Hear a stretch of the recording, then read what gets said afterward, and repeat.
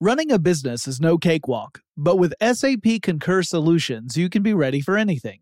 You can manage travel, expenses, and AP all on one platform that's packed with AI and best practices, and that delivers it all through an easy, clear, I can't believe how simple that is experience. So, while not much can be done about that guy who never fails to burn the microwave popcorn and stink up the entire office, with SAP Concur, you can easily handle almost anything else. Take control of your business finances today at Concur.com. That's CONCUR.com.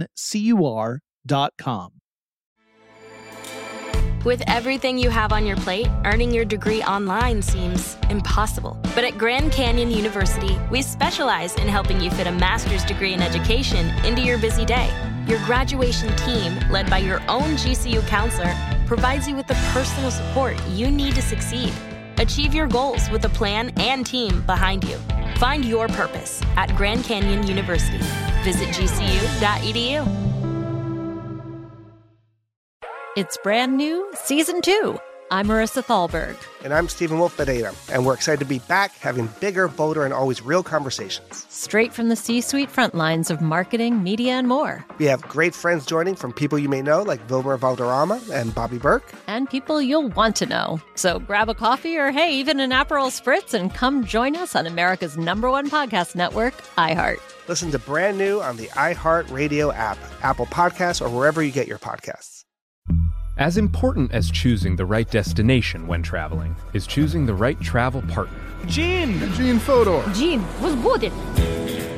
But be careful, because the worst trips result when two partners have two different agendas. The CIA really need your help, Gene. Freeze, Americano. Gene, run!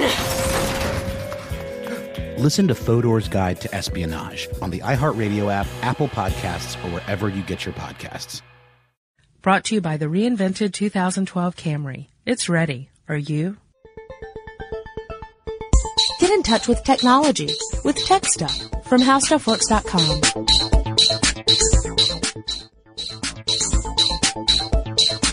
Hello, everyone, and welcome to Tech Stuff. My name is Chris Pollette, and I am an editor at HowStuffWorks.com. Sitting across from me, as usual, is senior writer Jonathan Strickland. You know, I'm just 3 days away from retirement.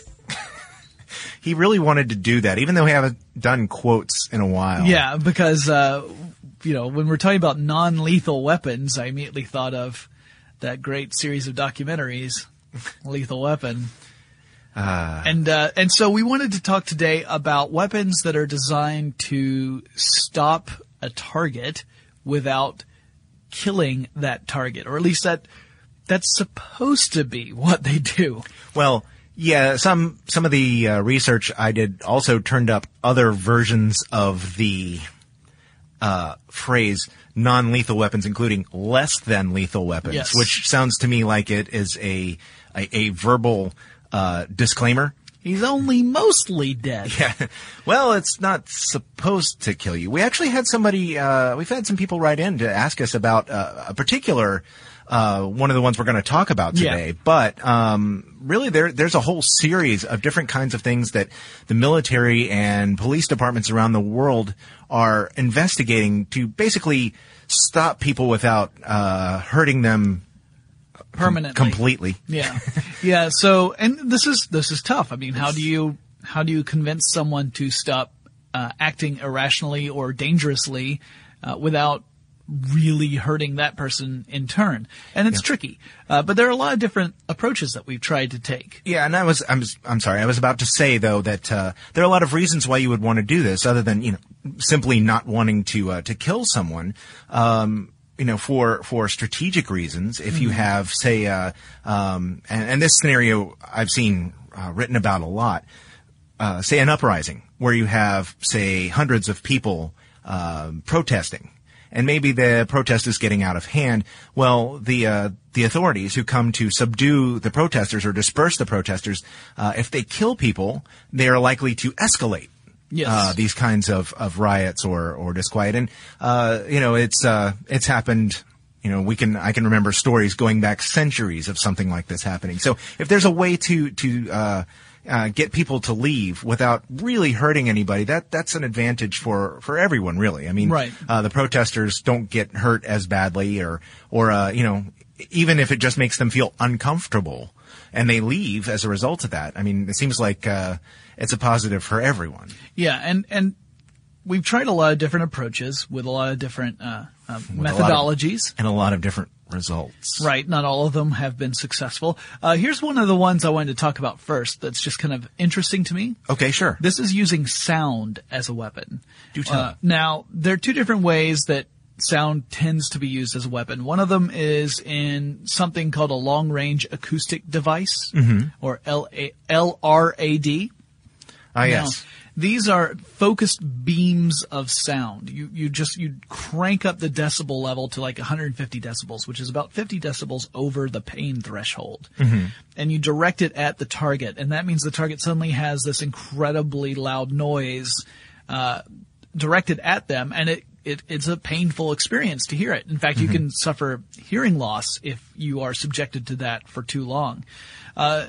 Some of these devices have actually been used for communication purposes. I read one report that said that there were Navy ships that used a form of LRAD to send out signals to boats as they pulled into a harbor. So let's say that a giant Navy vessel is sailing into a harbor that's got a busy fishing industry. And not all the fishermen are necessarily paying attention to the fact that there's an enormous ship coming in and they need to get out of the way. I read a report that said that there was a way where you could use this as a communications tool where you're not trying to overpower someone. You're not trying to cripple them. You're just trying to get their attention and say, hey, buddy, we're coming through. You might want to move. Right. And except you're saying it in whatever the local language is. And that it totally freaks people out because suddenly they can hear this voice coming from really far away as if it's on a radio or something, but there's no radio. I mean, it's just using a focused beam of sound to direct that sound at the individual. And that gets a little, it's a little unreal, surreal, if you will. Yeah. I would love to have one of these just to mess with people. Like, hey, you, I can see you. That kind of stuff. Yeah. But the other use of this is, like I said, crank it up and you cripple someone because it's just so loud that the pain is difficult to bear.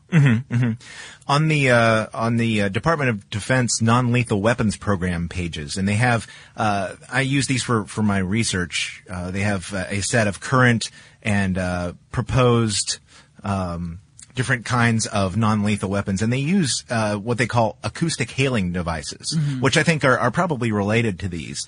And they have a picture of one of those, but they say that they use them to give intelligible voice commands over very, very long distances. So I think they, from ship to ship, where they're not actually trying to cause pain, but they're using that level of extra heavy amplification to get a message across. And they consider it a weapon, but they're not talking about using it in the exact same way. Yeah. It's like a really focused bullhorn. Yeah. Another non-lethal weapon that I saw that uses sound is the impulse stunner gun. I don't know about this one. No, it's pretty neat. Some of these quote unquote weapons, I guess they're technically weapons, have very interesting names. This one would have been used if you've ever watched the movie Thunderball. The documentary. Thunderball, which has a very scintillating underwater battle scene. But if someone had the impulse stunner gun, that might have gone a different way, because basically this is used to stop people who are diving or swimming underwater. It uses a sound wave that travels underwater that affects the way a person hears and will induce nausea. Ooh. So not something you want to feel when you're underwater. No. And I mean, if you had, divers who are attempting some kind of underwater subterfuge, I wanted to say subterfuge partially because especially it had sub in underwater, it. Yeah. It would, you think about that. If you were feeling suddenly like you were about to be ill, very violently ill underwater, I imagine it would be very hard to continue on with your actions. You would have to break it off and dive for the surface. You know, dive for the surface. What? Swim to the surface. There we go. But yeah, that's a pretty neat application of sound too. Well, and another one I saw, which did not have a name, or at least not a name that I could find, is a product that was developed by some Japanese engineers. It was a gun that has a microphone, a directional microphone, and directional speakers. And what the gun does is you point it at someone who's being loud and obnoxious. Their voice goes into the microphone. It gets projected back by the speakers at about a 0.2 second delay.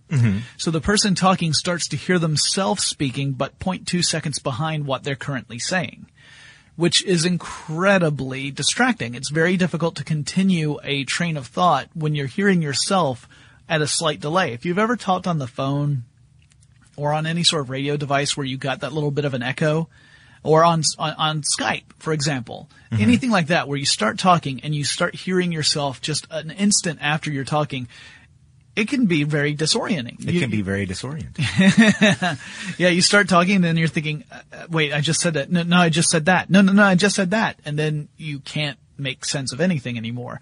So this particular quote-unquote weapon was sort of was designed to try and take care of people who are rude. Yeah. It's not meant to be like something to disperse a crowd or whatever. But there were a lot of notes I saw on the article.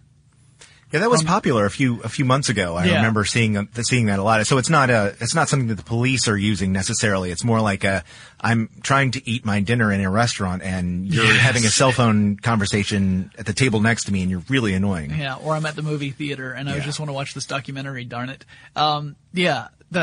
The notes I saw said, what if you use this for someone who's doing some public speaking event? But I would imagine that even with directional speakers, it's not so focused that only the person who is speaking can hear it. You know, it's not like you're beaming the words directly back into the person's ears. Everyone can hear it. So it's not like you could get away with doing something like that. Everyone would know who had done that, and you would very quickly get your comeuppance, I would imagine, depending upon the circumstances of where you used it. Why I ought to pound you. Like I just want to aim it at that valedictorian. She thinks she's so big. I was also thinking that's interesting that we bring that up in an election year here in the United States where people are giving a lot of speeches. Well, see, that was the thing. That was what a lot of the notes were, that's what they pertain to, was the idea of some sort of person who's running for an elected office and then disrupting their speech so that they seem like they're an idiot, and then it gives their opponent an advantage. But the truth is that particular weapon or that particular product, whatever you want to call it, would not be so subtle as to allow someone to get away with that.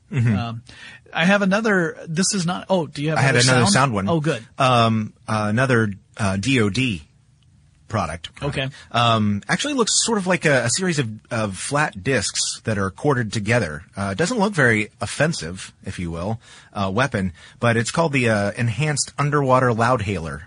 I told you they had some strange names. Basically, this is another underwater device that can be used up to 40 meters deep in water, and it can transmit sound up to 457 meters away.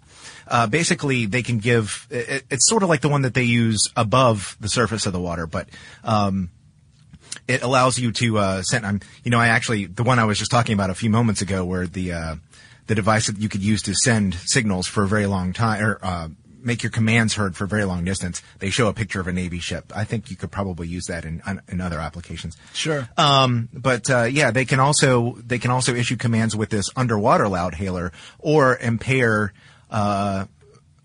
people's hearing underwater for up to 2 hours.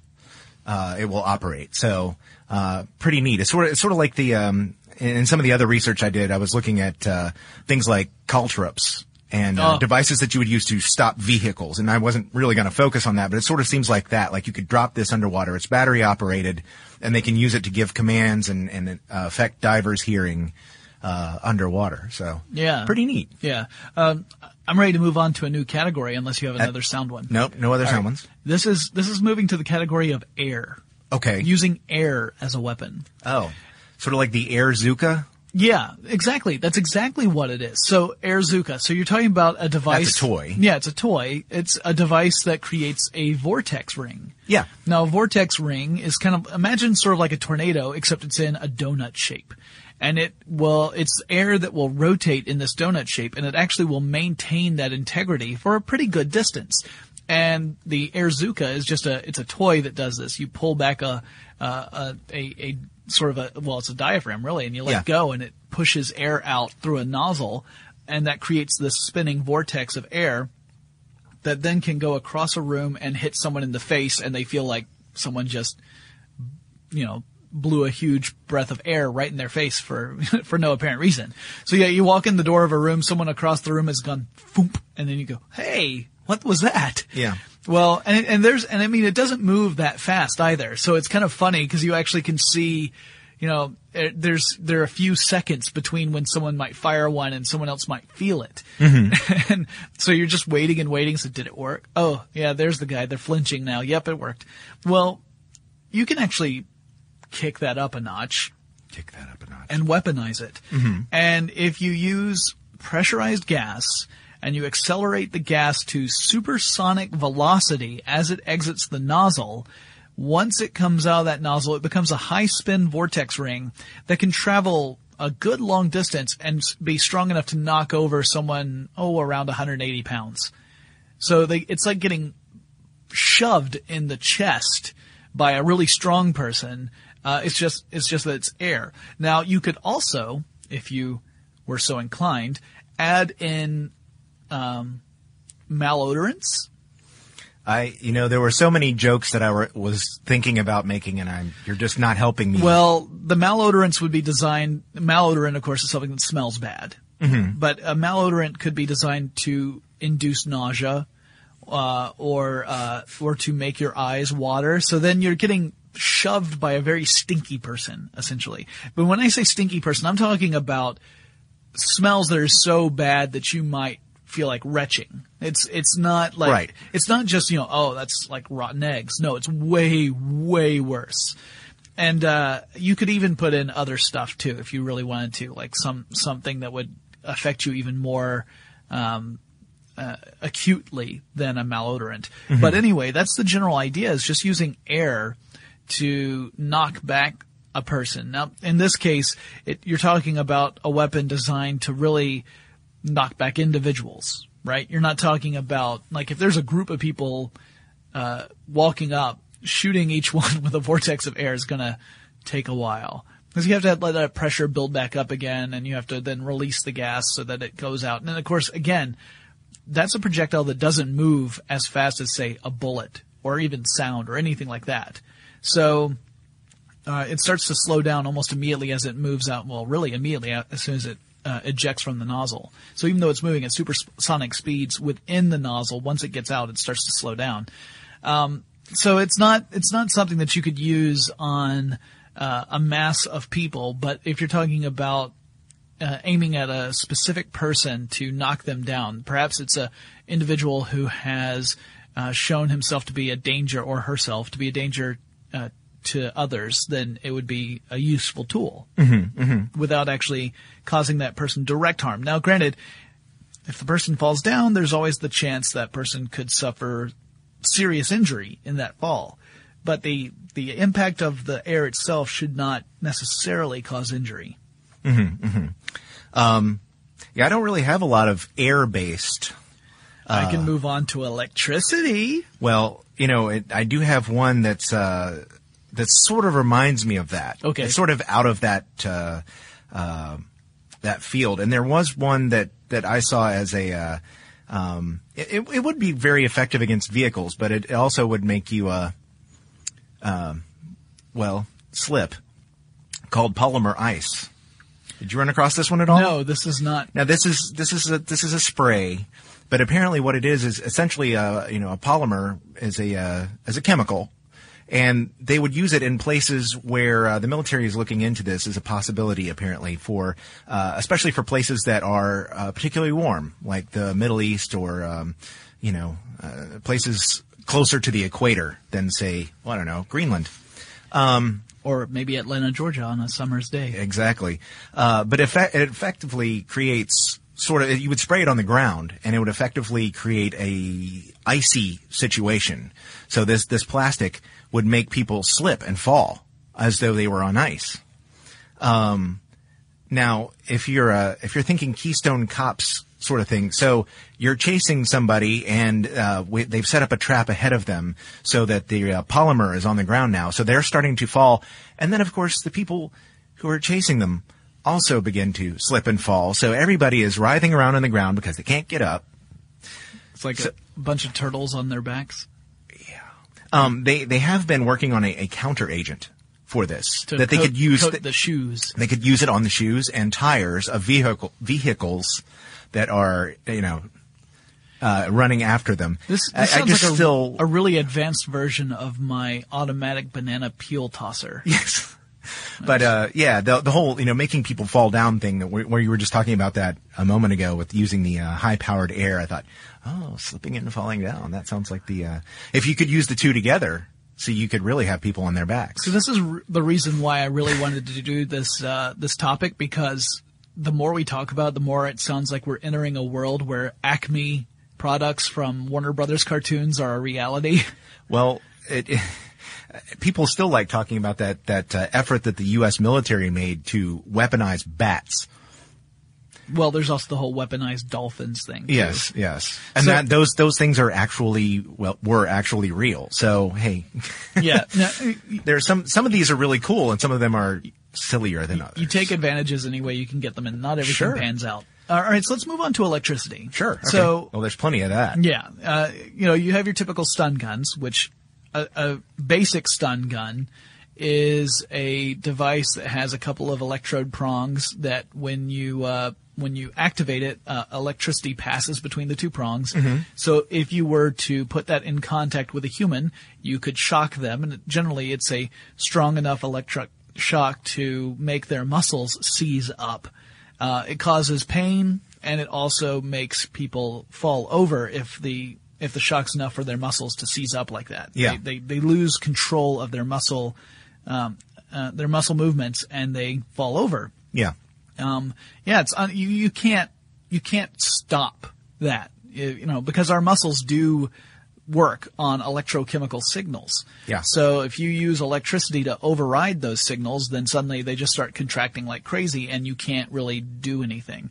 As someone who has actually felt the sting of an underpowered stun gun, I can tell you it is not a pleasant experience. Mm-hmm. It felt like a really intense bee sting, because the one that was, I was going to say used on me, but really I used it on myself. I was an idiot kid. I don't want to know. I was not the first one to do it either. I watched until several other people went, "Ow, that hurts." And the next one's like, "Hey, give me that." "Ow, wow, that does hurt." And next person, "Hey, give me that." "Ow," and then it came around to me. I'm like, all right, give me that.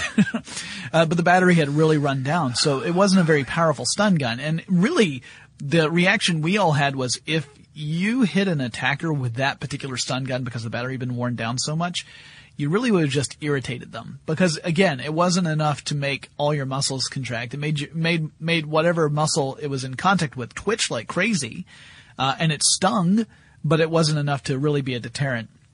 Well, a real stun gun with a fully charged battery is serious business. That can make you fall over, and it can be a while before you can get back up again. And perhaps I would argue, the most famous name in this sort of technology, although it's not just a stun gun, is taser. Mm-hmm. And a typical taser is a device that ejects a pair of electrodes, fires them at a target. The electrodes trail a wire that connects back to the handheld device. Mm-hmm. And then once it comes into contact with the target, electricity flows through the wires into those electrodes and shocks the target. Mm-hmm.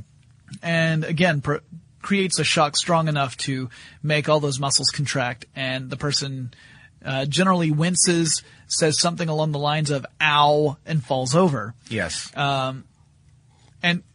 The intention is to do this in a non-lethal way. Now, there have been deaths associated with the use of tasers. In some cases, it was because of the way the target or the person, we'll say person, target is just the generic term, but the person fell, and then the fall was partially what killed the person. In some cases, it might be that the person had a pacemaker or some other medical device that got that malfunctioned due to the electric shock. Right. Sometimes it has to do with drugs that are in the person's system.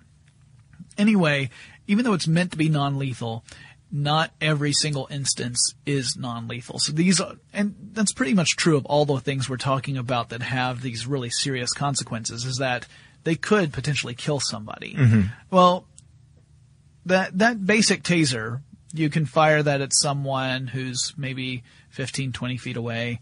But Taser came up with something pretty interesting that I saw, I think, back in 2009 at CES. Right. I believe you're talking about an article you wrote on HowStuffWorks.com. Yeah, the Taser shotgun. Yes. Yeah. Well, it actually isn't the shotgun itself. It's the shotgun shell. It's the shell. But you can have a specific shotgun that is designed to only fire these Taser shotgun shells, so they won't fire a round of shot. Yeah. But these Taser shotgun shells, inside the shell is a Taser device. There are the little electronic probes that will stick into whatever the target is.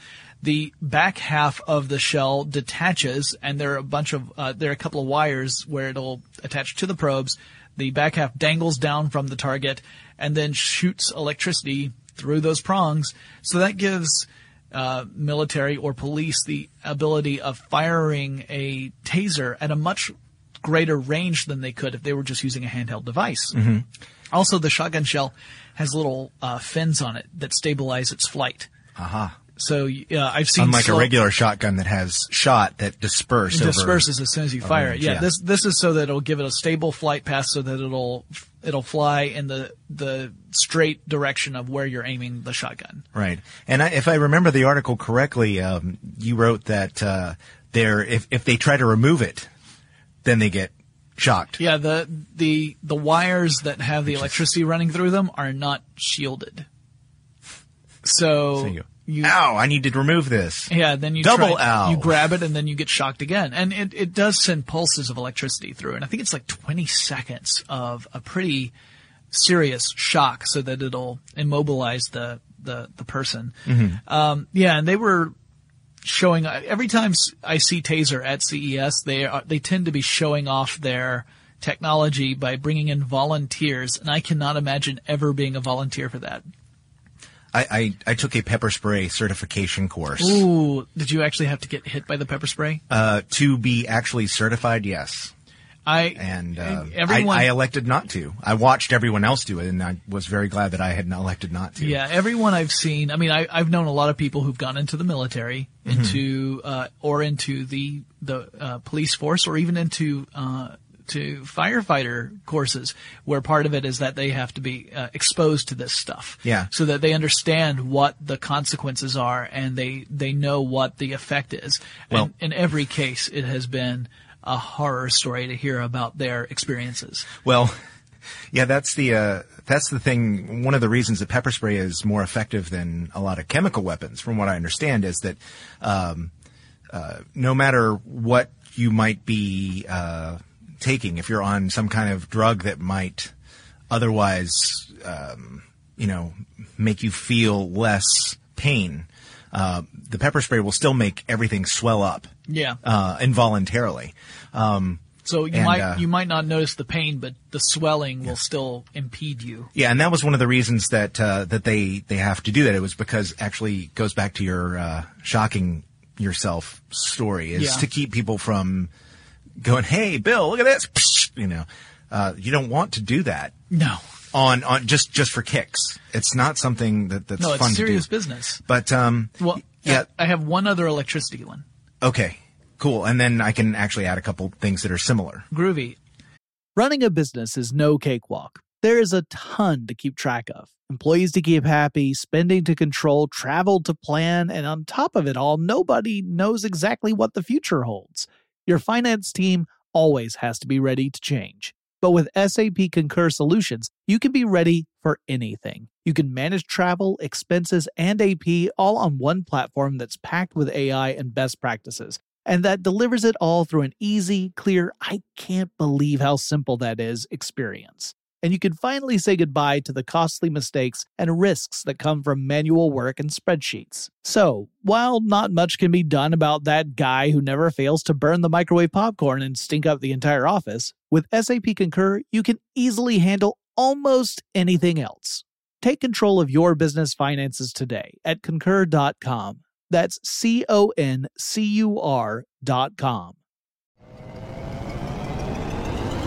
Hello, acclaimed comics writer and notorious Scott Summers hater, Rosie Knight. Well, hello, Emmy-winning podcaster and totally unbiased Targaryen royal supporter, Jason Concepcion. Rosie, somehow the X-Ray Vision podcast has returned. It feels so good. It does. And like always, we'll be here every week covering the wide world of TV, movies, comics, and geek culture. That's right. We'll be talking about Batman, heroes of that stature, and of course, we'll be inviting our friends in the industry to come geek out with us and share stories. We'll hear from TV writers, from actors, comics creators, pop culture critics, and more. Nothing is off the table because geek culture is pop culture, and we can't wait to share our love of it all with you every single week. Listen to X-Ray Vision on the iHeartRadio app, Apple Podcasts, or wherever you get your podcasts. As important as choosing the right destination when traveling is choosing the right travel partner. Eugene Fodor. Gene, was будет? Much of the joy you will find on the road comes from the person you share it with. So you write the books, Gene, and Vlasta runs the business. I understand now. He's a wise man marries a wiser woman. But be careful and choose your travel partner well, because the worst trips result when two partners have two different agendas. Get down! I'm not stupid, Gene. Something is going on, and it's high time you tell me the truth. Freeze, Americano! Gene, run! So travel before it's too late. Your money will return, your time won't, and we're all too quickly approaching that final destination. Listen to Fodor's Guide to Espionage on the iHeartRadio app, Apple Podcasts, or wherever you get your podcasts. If you want to level up your marketing and business knowledge, then look no further than the Marketing School podcast hosted by Neil Patel and yours truly, Eric Su. It is the #1 marketing podcast in the United States and number 15 on business in the United States. And it has amazing guests such as Alex Hormozi, Layla Hormozi, Cody Sanchez. We pull in these amazing interviews with other people that are not only great marketers, but actual operators. And the icing on the cake is Neil and myself were also operators as well. So we share learnings from the trenches. We share secrets that we otherwise wouldn't be sharing with other people. And we also share other advantages that will help you get ahead of your competition. So all you have to do is listen to Marketing School every weekday on the iHeartRadio app, Apple Podcasts, or wherever you get your podcasts. The last one I wanted to talk about, and this is still a taser one, is the Taser Shockwave. Now, I don't know much about this one. This was another one that I saw on display the same time as the shotgun. Now, Shockwave is essentially, it's a bank of tasers. Take 6 regular taser guns together in a 20-degree arc and put them on a tripod. And then you set it out in front of you, and that way when the rampaging horde of zombies comes at you, you can fire off, if you wanted to, you could fire off all 6 at the same time, hitting those people as they come at you. But you can also stack them. Are zombies affected by electricity? Well, their muscles would have to be, right? You would think there would be a galvanic response, but yeah, clearly there's a galvanic response. I mean, come on, Frankenstein alone. All right, anyway, we'll have this discussion offline. But you can stack these taser shockwaves, so you could have 3 or 4 of them stacked on top of each other, which means now you've got 3 or 4 times that, so 18 or 24 taser stun guns at your disposal. This is terrifying to look at in person. I mean, you look at this thing and you just think of the you realize like this is for very serious problems, like an uprising or a riot or something where there's a demonstrable danger to people and property. I think about the riots that happened in London in the summer of 2011. This is the sort of thing where you could imagine something like this deployed, where it's you wouldn't think of this as the first option, but it's definitely one of those things that could be in an arsenal for trying to do crowd control or prevent a mob or a riot from attacking a particular target.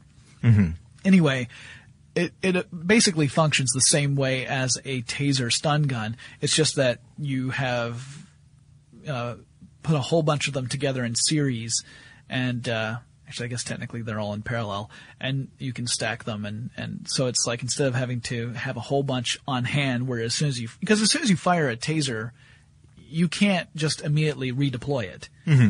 First of all, you would have to reel in the electrodes again. You'd have to have a new cartridge of propellant in order to shoot those electrodes out again. You'd also have to have a charged up battery to deliver the shock. Yeah. So this is what gives you that capacity without having to have a whole bunch in a box behind you.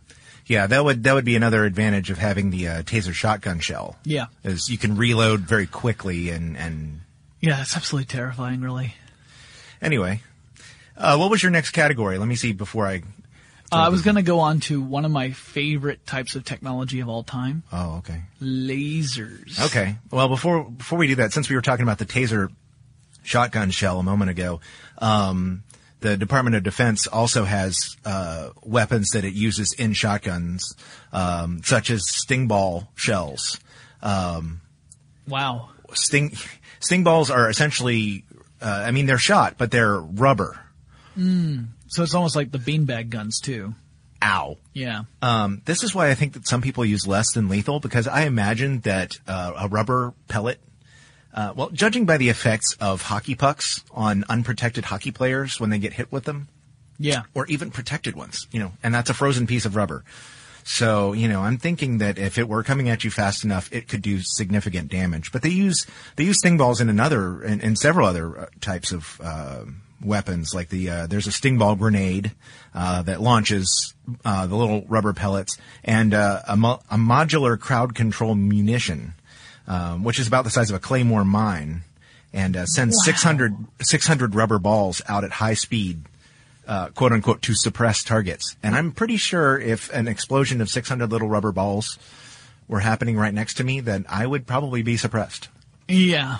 Yeah. Here's the thing is that when we talk about things like these devices that shoot out projectiles at high speeds, clearly there's already an added danger there because you've got something that's causing this stuff to fly out at those velocities, right? Right. So you have some sort of propellant or explosive that is giving these things the kinetic energy they need to suppress crowds. Clearly, I would imagine if you are right there next to whatever it is when it goes off, you could suffer a really severe injury, if not death. Well, they use the flashbang grenades. They use, these explosive devices to propel these out. And if you're standing right next to it, if the charge is loud enough, I'm sure it could damage your hearing. I mean, thinking back to Keith Moon's famous appearance with The Who, on the Smothers Brothers show, where he put basically just an off-the-shelf explosive inside his bass drum. Yeah, and didn't tell his bandmates. Yeah, and Pete Townshend's hearing was damaged permanently by that. Yeah, Townshend had some interesting things to say about that, although not immediately after the explosion because he couldn't hear anything. Yeah, so that's certainly an issue. I've played paintball too. Have you ever played? No, I have not. One of the first things that I know, and those use, the paintball guns use, compressed, carbon dioxide capsules, right, to fire the paintballs out. Now, actually they use, similar things in, law enforcement in the military. They have, capsaicin capsules, basically pepper spray in paintball form, if you will. Right. And they have guns that fire those. But, I was the very first game I played. I'd never played before. Of course, you're wearing goggles. Okay. So if you have a sting ball grenade and you are in a crowd and you don't have goggles on, then your eyes are obviously in danger. Right. But this is one of those things where you put the goggles on and you're ready to go, and everybody's set up on your teams, and they blow the whistle to start the paintball game. And you start to hear the sounds of the paintballs behind you, and you're several hundred feet away from the people who are firing them, and you're starting to go, you know what? This is going to hurt when I get shot. And as it turns out, it does. Yeah. So, I mean, these weapons, talking about rubber balls and some of these other things, these projectiles, even though they are designed to be non-lethal, can cause damage. If you get hit with them in the right spot. It might be, you might get one in the arm from 1,000 feet away and go, ow. Right. Okay, so you went ow. But if you were standing right next to it, it could cause a lot more damage. Yeah, if you were near it and you got it in the rib, you could have a broken rib. Or at least a bruised rib. Yeah. Well, they cause welts, those paintballs. I would imagine so. Ow. Moving on to lasers. Yes. One of the most basic forms of using a laser as a non-lethal weapon is you don't have a high-powered laser. Use a low-powered laser to direct light at optics or sensors or people's vision, and you're just trying to blind them. Now, these are called dazzlers or personal halting and stimulation response weapons. The acronym is phaser. I know, it's not mine. I didn't make it up. Yeah, the Department of Defense has what it calls the green laser interdiction system. Yeah, that's another way of putting it. Yeah, and they mount those on rifles. Yeah. To dazzle their opponents. You think about it, there have been stories in the media about people who are using off-the-shelf laser pointers and pointing them at aircraft. Yeah, trying to be funny. To blind the pilots. In this case, which is not okay. These lasers are they're low powered in the sense that they're not powered high enough to do physical damage against something. They're not going to do any sort of vaporization or ablation or anything like that. Right. But they will cut straight through things like fog, and they are very, very bright, and they're bright enough to actually blind you temporarily if you were to look into it. And it also, again, is used to confuse sensors and optics so that, let's say that you've got a coordinated attack on a target. This way you can minimize their defenses as much as you can when your attack is approaching. Actually, if you think about it, they also have a device called ocular interruption, which is sort of a broader effect. They could use it to warn and suppress people who are, the enemy or the opponents of the military or law enforcement trying to stop people. But it's rather than shining a pinpoint type laser directly at somebody, it's more of a very, very bright light distributed. And you think about it, you get some smoke grenades and some lasers and very bright lights, and you either have a very effective way to confuse people or a rock concert without the music. A Pink Floyd concert. Well, and looking at pictures of this, it's very reminiscent of the kinds of effects that you would see at a rock concert. All in all, you're just another brick in the wall. Boy. Okay, so moving on with more laser stuff. How have you heard about laser-induced plasma channels? No, I haven't. LIPC. All right, so this is kind of an interesting idea. So you know what a plasma is? It's an ionized gas. Plasma. Dog plasma. All right, let's just... Come on, reel it in, big guy. Oh, okay. So plasma is an ionized gas, which means that it has free electrons flowing through this gas. It means that the gas itself can conduct electricity. So imagine that you use a laser to create a channel of plasma. So in other words, you've got this area of atmosphere, and then you create a channel of plasma within it, a pretty narrow channel. And then you fire electricity down that channel. It'll go across that channel as if it were a wire. So you could beam electricity in a way.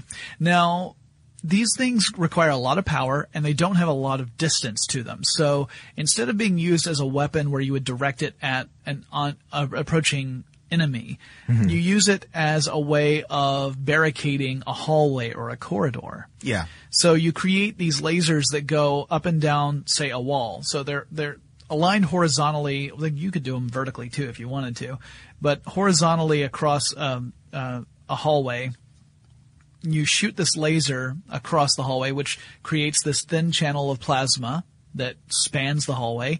Then you shoot electricity along that channel. And now you've got these zapping beams of electricity spanning the hallway, which act as a pretty strong deterrent against anyone who has trying to make unauthorized access to that corridor. I don't know. I've seen all those spy movies. All you have to do is, do cartwheels and stuff over the lasers. Yeah, and get away. Electricity works a little differently than lasers do, but go ahead and give that a shot. Yeah, actually, that's reminiscent. Jokes aside, that's reminiscent of the Plasma Cutter podcast that we did some time ago. Yeah, it's not entirely different. Now, with less lethal effects. Yeah, and this is intended again to be a non-lethal way of stopping people from accessing hallways and corridors. It's not the most efficient means of trying to keep people out because it does require quite a bit of power to operate. Mm-hmm. And then I have the Pulsed Energy Projectile, or PEP. Mm-hmm. PEP. Now, this is one of the versions of the pain ray. And in fact, we were specifically asked about the pain ray. Now, it's a shame about Ray. Yeah. This reminds me of that time you tried to drill a hole in your head. Actually, that was Egon. But this particular weapon is different from the other one we'll talk about, which uses microwaves. We'll move on to that in a little bit. This one uses a laser and, again, creates plasma. Running a business is no cakewalk. There is a ton to keep track of. Employees to keep happy, spending to control, travel to plan, and on top of it all, nobody knows exactly what the future holds. Your finance team always has to be ready to change. But with SAP Concur Solutions, you can be ready for anything. You can manage travel, expenses, and AP all on one platform that's packed with AI and best practices, and that delivers it all through an easy, clear, I can't believe how simple that is experience. And you can finally say goodbye to the costly mistakes and risks that come from manual work and spreadsheets. So, while not much can be done about that guy who never fails to burn the microwave popcorn and stink up the entire office, with SAP Concur, you can easily handle almost anything else. Take control of your business finances today at Concur.com. That's CONCUR.com.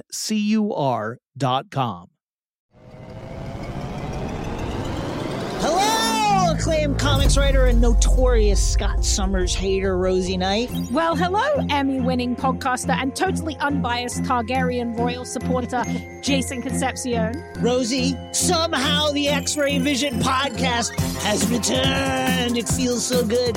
It does. And like always, we'll be here every week covering the wide world of TV, movies, comics, and geek culture. That's right. We'll be talking about Batman, heroes of that stature, and of course, we'll be inviting our friends in the industry to come geek out with us and share stories. We'll hear from TV writers, from actors, comics creators, pop culture critics, and more. Nothing is off the table because geek culture is pop culture, and we can't wait to share our love of it all with you every single week. Listen to X-Ray Vision on the iHeartRadio app, Apple Podcasts, or wherever you get your podcasts. I'm Tamika D. Mallory. And it's your boy, my son, the General. And we are your hosts of TMI. New year, new name, new energy, but same old us. Oh, yeah. And catch us every Wednesday on the Black Effect Network, breaking down social and civil rights issues, pop culture, and politics, in hopes of pushing our culture forward to make the world a better place for generations to come. But that's not all. We will also have special guests to add their thoughts on the topics, as well as break down different political issues with local activists in their community. If you like to be informed and to expand your thoughts, listen to TMI on the Black Effect Podcast Network, iHeartRadio app, Apple Podcasts, or wherever you get your podcasts. That's right. As important as choosing the right destination when traveling is choosing the right travel partner. Eugene Fodor. Gene, was booted. much of the joy you will find on the road comes from the person you share it with. So you write the books, Jin, and Vlastar runs the business. I understand now. The wise man marries a wiser woman. But be careful and choose your travel partner well, because the worst trips result when two partners have two different agendas. Get down! I'm not stupid, Jean. Something is going on, and it's high time you tell me the truth. Freeze, Americano! Jean, run! So travel before it's too late. Your money will return, your time won't, and we're all too quickly approaching that final destination. Listen to Fodor's Guide to Espionage on the iHeartRadio app, Apple Podcasts, or wherever you get your podcasts. So the pulsed energy projectile, what it does is it uses a deuterium fluoride laser that emits a very high-powered invisible laser. It's in the infrared spectrum that when it hits something, it essentially starts to vaporize what it hits just on the very surface level. So if it hit you, it would start to vaporize you, but not like disintegrating. It would just be on the very surface, so like the top level of skin or whatever. But then it creates an exploding plasma. The electrons that the gas will give off start to get even more energized as this laser pulses. And that energy creates this exploding plasma, and that in turn will stun a target, and it gives off this electromagnetic radiation that activates your nerve cells, which can give you the sense of pain. And that pain could be in many different forms. It could be, depending upon the pulse, it could be a stabbing pain, it could feel like burning, it could feel like ice. And then there's also a lethal version of this technology called the Pulsed Impulsive Kill Laser, which has the best acronym of all time, PICKLE. P-I-K-L. So, the deadly pickle. So when you fire that, you press the pickle switch. That's right. Yes. Give them the pickle. So this was developed by a company called Mission Research Corporation, which is now part of Alliant Tech Systems. And there's some downsides to this weapon. One of the biggest is that it's huge. This is an enormous weapon that requires essentially a vehicle to move it around. So it's a mounted weapon at the time. At right now, it weighs around like 500 pounds. So it's not something that could be deployed in a like for your average infantry soldier.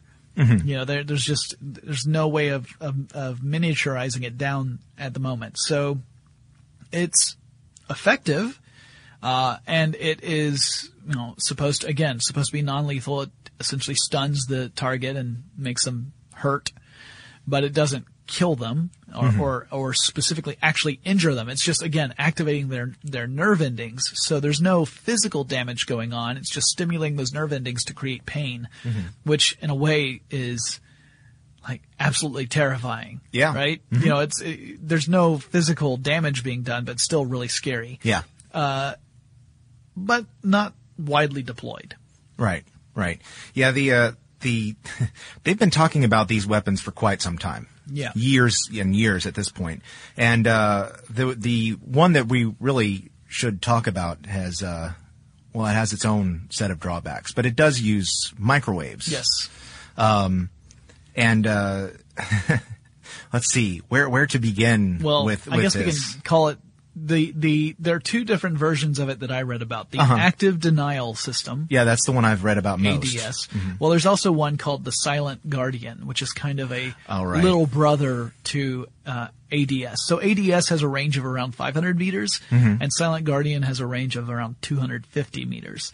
So, but they both work on the same principle. They both use microwaves to create a pain ray. Yeah. And it gives you the sensation of burning. Yes. When you're hit by it, you feel like you are like your skin is being subjected to incredibly high temperatures. I watched a CBS report on this, and the reporter actually withstood several blasts of this and explained what it felt like. He said that it felt like scalding water was being poured over his entire body, and he was wearing it was actually a cool day. He was wearing a pretty heavy jacket, and he says that the microwaves just penetrate straight through the clothing. So the clothing offered no protection whatsoever. It didn't matter if his skin was exposed or not.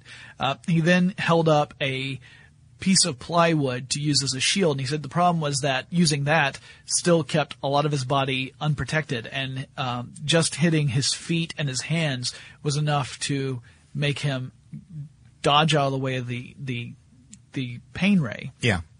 He used a mattress, which helped a little bit, but he said even then he could only get so far before it got so painful that he couldn't stand it anymore. And this is, again, a pretty scary technology. It uses a microwave at around 95 gigahertz of frequency. And at that frequency, the penetration of the microwave is only about 1/64th of an inch. So it's designed so it will not cook you from the inside out. Yeah, a microwave oven goes much deeper than that. It can go several centimeters into whatever it is that is being exposed to it.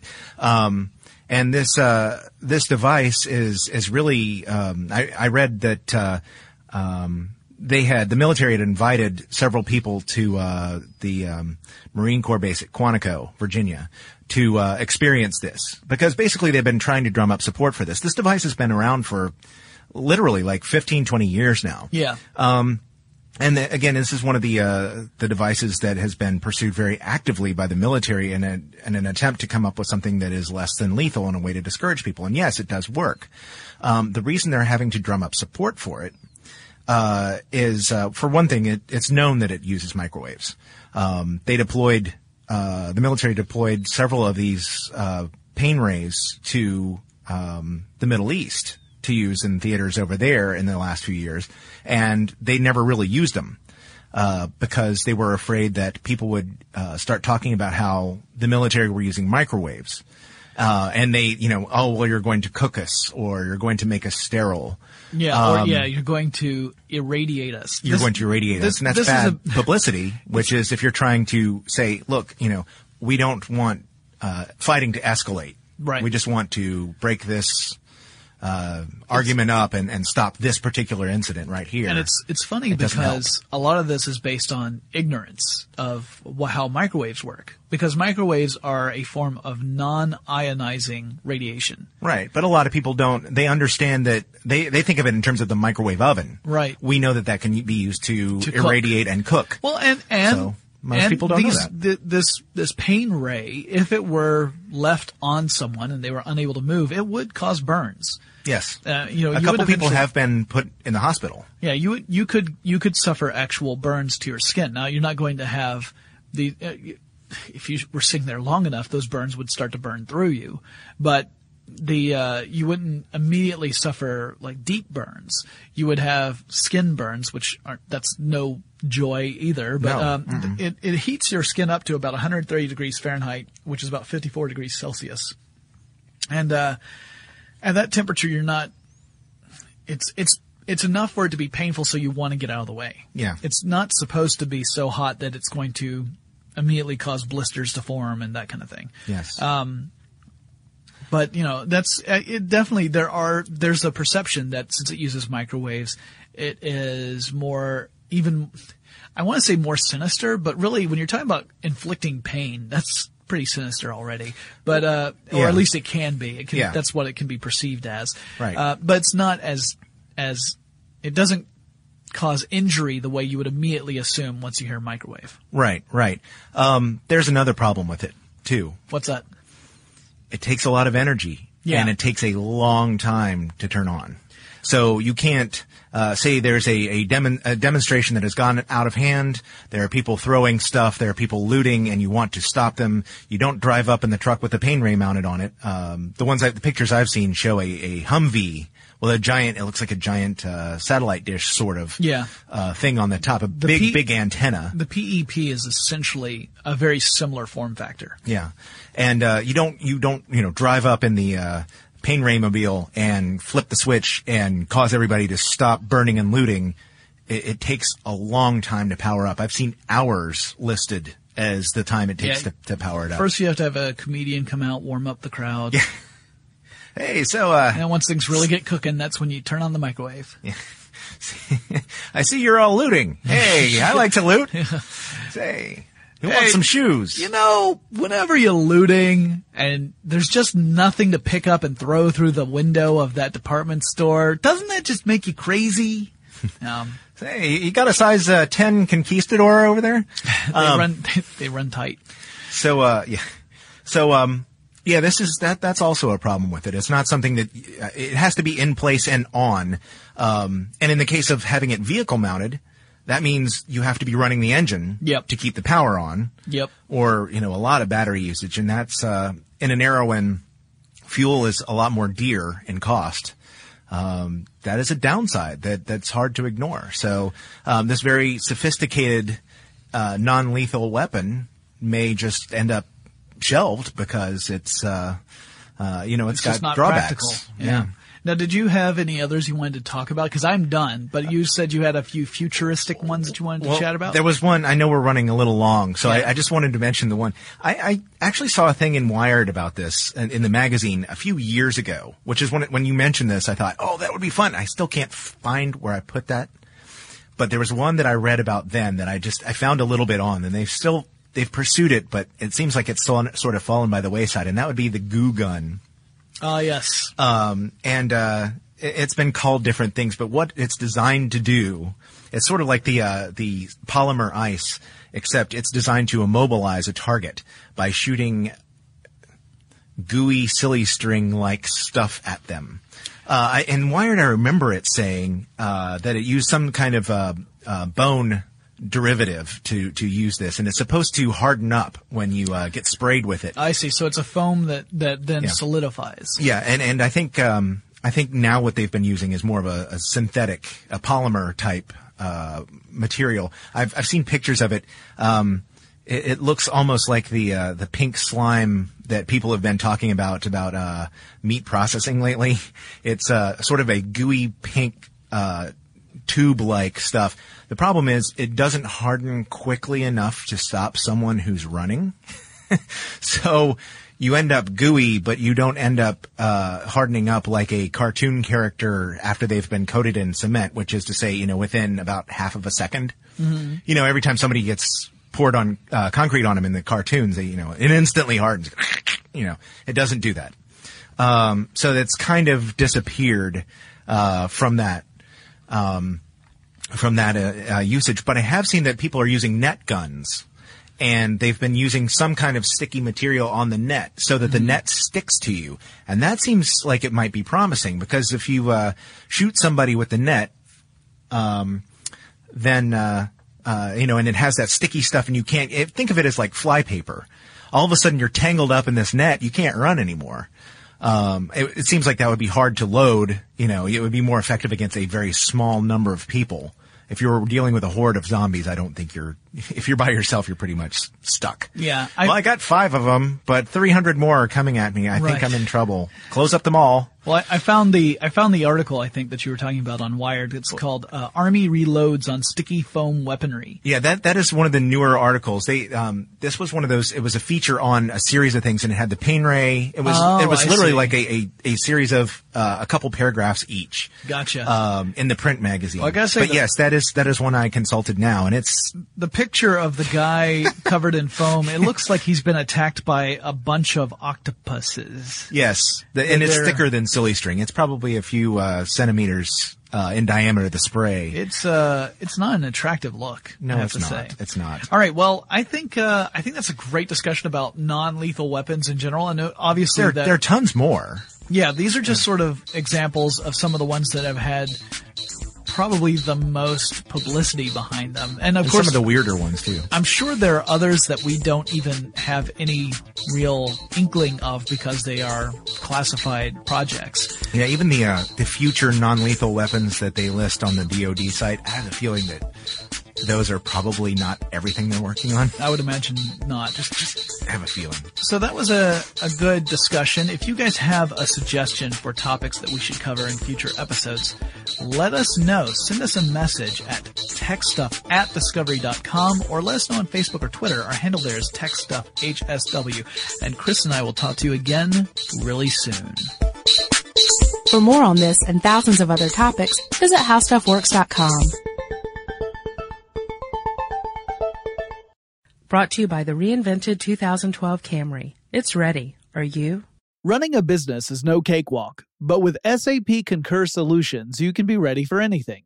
You can manage travel, expenses, and AP all on one platform that's packed with AI and best practices, and that delivers it all through an easy, clear, I can't believe how simple that is experience. So, while not much can be done about that guy who never fails to burn the microwave popcorn and stink up the entire office, with SAP Concur, you can easily handle almost anything else.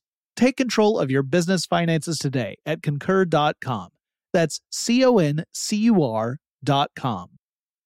It's brand new, Season 2. I'm Marissa Thalberg. And I'm Stephen Wolf Pereira. And we're excited to be back having bigger, bolder, and always real conversations. Straight from the C-suite front lines of marketing, media, and more. We have great friends joining from people you may know, like Wilmer Valderrama and Bobby Burke. And people you'll want to know. So grab a coffee or, hey, even an Aperol Spritz and come join us on America's #1 podcast network, iHeart. Listen to brand new on the iHeart Radio app, Apple Podcasts, or wherever you get your podcasts. As important as choosing the right destination when traveling is choosing the right travel partner. Gene Fodor. Gene, was good. But be careful, because the worst trips result when two partners have two different agendas. The CIA really need your help, Gene. Freeze, Americano. Gene, run!